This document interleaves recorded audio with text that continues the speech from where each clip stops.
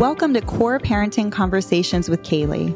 My name is Kaylee Kukla, and I've spent the last decade supporting children and families with challenging behaviors.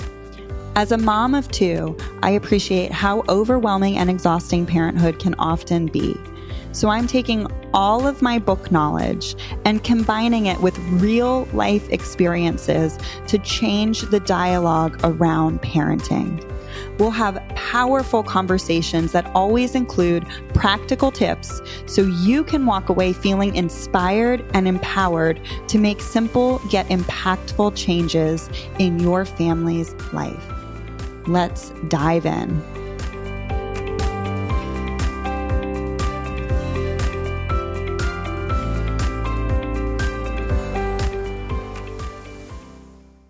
Welcome to the final week of the Behavior Bytes series. We have 2 more episodes and they're going to cover mean talk. Today, specifically, we're going to cover mean talk to one's self. Before we dive into this episode, I just want to let you know that I'm going to use common mean phrases that children may say to themselves. So if you have little ears, you may want to pop some headphones in or wait to listen to this episode without the children in earshot. So with that said, let's dive in. I'm going to follow the same format of other Behavior Bytes episodes by first explaining the why behind the behavior, because when we understand that why, right, it helps us deactivate that trigger. The behavior doesn't seem as big and unmanageable and scary as it does when we can just understand what is going on with our child. Then I'm going to give you some tactical responses to use when your child engages in that mean self-talk. So here's the why. Typically, these mean words will start to pop up around age 4, 5, or 6-ish, depending on the child. I think many people don't realize that children are still acquiring language during this time period. We may think because our children seem to be able to speak pretty fluently at this age and stage, they fully understand what they're saying and they can really articulate what they're thinking and feeling. But that's not the case. Children are still learning how to use language, the nuance of language, and how to use it to capture subtle variations in their experience and communicate their feelings. Children's awareness of feelings and their experience with feelings are also changing at this age, feelings and emotions. When children are very young, like the first 2 or 3-ish years of their life, they feel very strong and pretty straightforward emotions: mad, sad, happy, scared. Right? Those are pretty straightforward. But as they develop, they get older, their cognitive ability expands, their social emotional awareness, their self-awareness expands, all a part of typical developmental patterns. They experience more gradient feelings such as disappointment, worry, frustration, annoyance. But they may still lack the words to be able to describe those feelings. Instead, they may use strong statements, like just pull random words out that feel very strong and powerful to them to communicate strong feelings and emotions. So if they're frustrated about not being able to do something, they may use language like, "I'm so stupid." Because in that moment, they feel inadequate to complete the task at hand. Of course, a 5 or a 6-year-old doesn't yet have the perspective, the words, or the awareness of nuance to say something like, "I don't have the skill set yet to do this the way I want. I really wish I could do it the way I see it in my head. And it's not working out that way." So often that's what they're actually trying to communicate. So how do we respond? We hear our child say this. We understand what's going on, right? They're experiencing these feelings and emotions. They don't quite have the articulation, the word nuance yet to be able to express that. But they're signaling that they need some support here, right? The demands are outpacing their abilities in this moment. First, don't jump in. Let me just tell you, I'm going to tell you the don'ts first, and I promise I'll tell you the do's. Okay, so the first don't is don't jump in and contradict them. No, you're not stupid, honey. Don't say that about yourself. You're so smart. Because now, with the best of intention, you're telling them that their feeling is wrong. So now they feel stupid and wrong. Oh, gut punch, right? We have the best intentions and we're just shifting, like we're missing the mark just by a little bit. Another common response may be something like, well, here, if it's too hard, let me help you with that. Right? We want to help them succeed in this moment while they're in that struggle and they're experiencing that angst. Best of intentions, right? We just want to help them.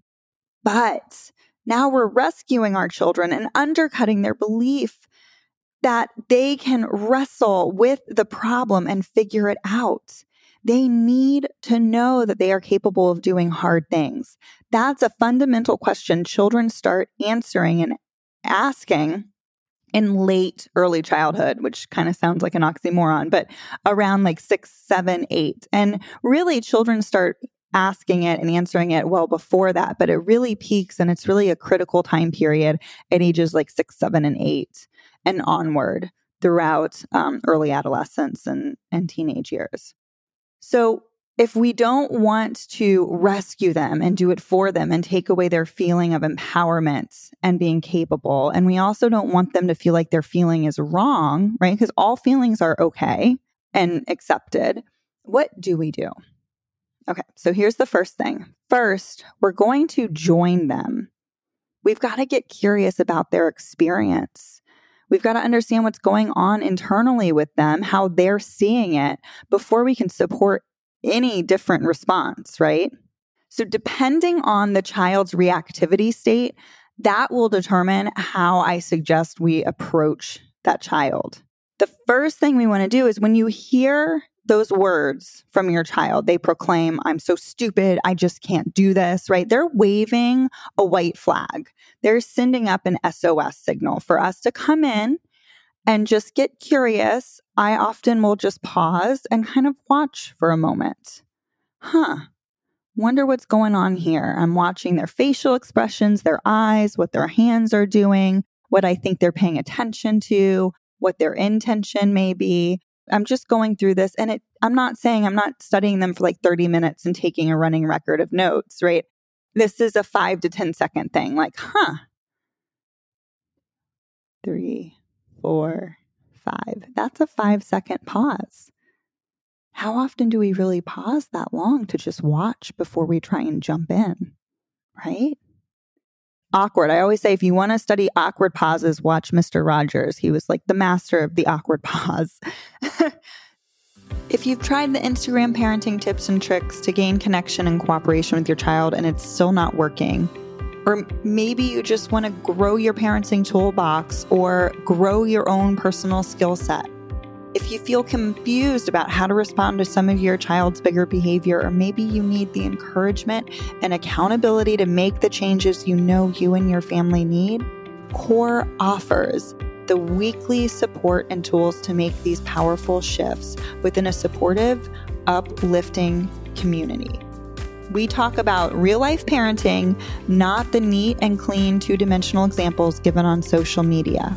You can learn more about my CORE membership program by heading to www.kayleekukla.com/core. It's a month-to-month membership. You can cancel it at any time, no strings attached, and it's meant to be on-demand parenting support, so you can access it when it's needed and when it's convenient for you. The link is in the show notes to learn more. And now back to this CORE conversation with Kaylee. Then after we pause and observe, if they seem really reactive, they are really frustrated, they may be balling up that piece of paper, they may have thrown their pencil at this point, right? If something like that is going on, then we know we may need to be quieter and use a gentle approach. Just getting close, literally like close proximity in their space and observing and maybe nodding with them, just showing them like, hey, I'm noticing this and I'm right here with you. And we do that all non-verbally, just with our body language, just with how much space is between us and them. If they seem receptive to that, I may even use some sound effects. Ugh. Man. I'm just trying to show them that, like, hey, I'm paying attention to you. I'm seeing the struggle and, I feel it with you. I'm also seeing if they're going to be receptive to my input, to my presence through these subtle bids. Then, if they are receptive, and I always liken this to a waltz or a dance, and the child is leading. So I wait for them to take that step back, and maybe I step into them. And then if they step to the left, I'm going to follow that step. So I'm always kind of just following their energy and their movement to see, okay, are they receptive to this? So if they are, if they turn to me, if I hear a big sigh, which is an indicator of like a stress response completion thing, then I might add to it. I might go, oh man, sounds like something is happening. What's going on? I love the phrase, what's going on? Because it's super non-judgmental. It's very neutral and it's very curious. And I can almost like never say it with what's wrong. See, if you say what's wrong, it can sound harsh. Wrong implies some judgment there. But if I just say what's going on, it's way more curious and non-judgmental. I may even acknowledge their effort that they're putting in. Okay. If they're really trying something or if they're really getting frustrated with something, I might say, wow, you're working so hard on that. And it seems like it's getting frustrated, or it seems like it's getting frustrating. And see, I'm already starting to label that experience, like that emotion they're experiencing or they could be experiencing. I'm trying to find that nuance with them. Then I'm going to pause and I'm going to wait to see if they're willing to share something with me. So it might sound something like, yeah, I just keep writing my letters the wrong way. And now I erased a hole in my paper and it looks so messy. I hate it. Now I can respond to that. Okay, we've moved away from the I'm stupid to like, oh, this is a workable problem now. I get that frustration, right? And I can mirror their experience very authentically. And just by mirroring, which I'll explain, we can validate them. They're seeing it in our facial expressions, in our energy. So it goes like something, and you can't see me, so I'll tell you, like I'm scrunching my face. I'm mirroring that angst a little bit. I'm saying, yeah, you got a hold. Now what? So I'm acknowledging it and I'm asking them, I'm staying curious. I'm not jumping in and fixing it right away. So the child may reiterate, I don't want to do this anymore. I can't do it right. I'm so stupid. Okay, so now we're back to that mean self-talk, right? Gosh, it sounds like a break could be helpful. I'm inviting them into something that could be helpful. I'm not telling them they have to. I'm not telling them exactly what to do, but I'm inviting them. I'm suggesting them. They may need that permission to themselves, right? Do you ever need permission to like just walk away from something? Like, hey, take a break. Take 10. It's okay. And I'll share that experience with my child. Again, if they're receptive to that, I may say, I know when I get really frustrated, my brain gets all scrambled and I have a hard time thinking clearly. That's a sign I just need to take a break and come back at it again. And oftentimes it's much easier, much more manageable, or I have a different approach when I come back to it. Because here's what we're really trying to teach. And this is something that I'm still working on learning myself. So I'm trying to model it and teach it for my kids, and I'm learning it for myself. But emotions and feelings are indicators to take some sort of action. But we can only take that action when we acknowledge our feelings and emotions first. So when we're experiencing that fuzzy brain and we're squeezing our pencil really hard, or we're starting to maybe slam on the computer a little bit, we're just getting super frustrated. That's a sign, wow, I'm getting really frustrated. I just need to take a break and calm my body down. Like that's ultimately what we want to teach. We don't want to take away their experience by trying to minimize it or tell them they're not something they're saying. We want to just help them discover this amazing skill of really getting in touch with their experience and empower them with what can we do with that. Sometimes Offering to take a break with your child is helpful. Hey, why don't we go do this thing together? But sometimes they may want some alone time. And both are totally great options. I'm not saying one's better than the other, right? It totally depends on the child and the circumstance. So if they take an independent break, when they come down, maybe offer to sit with them. Let them explain the task to you before they get started, if they're open to that. Right? The goal here is to authentically connect because that connection can help regulate. But if explaining it to you isn't the way they want to connect, don't force it. It's not a requirement. I do this all by invitation and encouragement. So if they don't pick up the invitation you're throwing down, you're probably not doing it wrong. They may just not be ready or willing yet, and that's okay. I'll say things like, are you willing to explain this to me? I'd love to understand it a bit more. And they can say yes or no. That's a really respectful way to ask. Now, sometimes it is helpful to address that kind of talk head on.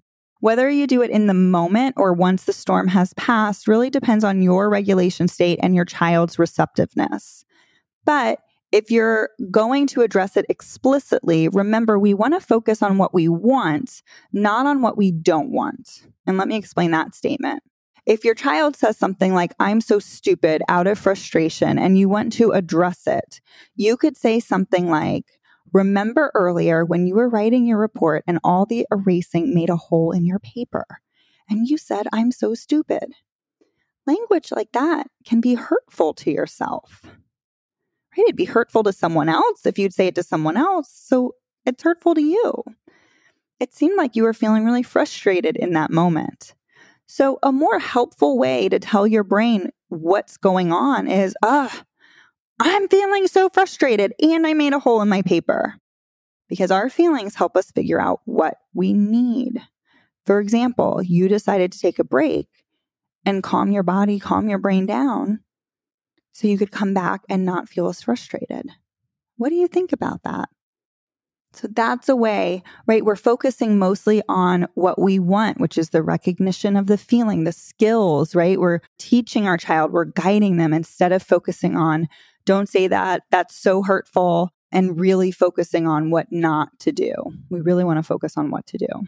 You can even invite them to practice this skill or even do it playfully through like role playing or with the doll or with trucks or whatever your child enjoys playing with. You could use a frustration monster voice, and that will give them the skill practice. It'll add some connection and laughter, which laughter helps complete the stress cycle. So it's a great thing to do after a stressful situation. There you have it, a little bite-sized support for mean talk for ourselves or oneself. Our last episode in this series will be released in a couple days, and we'll cover mean talk towards others, which is another common early childhood behavior. Thanks so much for being here. If this episode was helpful to you, please consider sharing it on social media, sharing it with a friend, or leaving a rating or review. All of these things help share the message of conscious parenting so we can change the world one person and one family at a time. If this kind of behavior reframe and response is helpful to you, check out my core membership because we do this like literally every week. We have a Q&A where we break this stuff down every single week, and you can find the link to learn more in the show notes.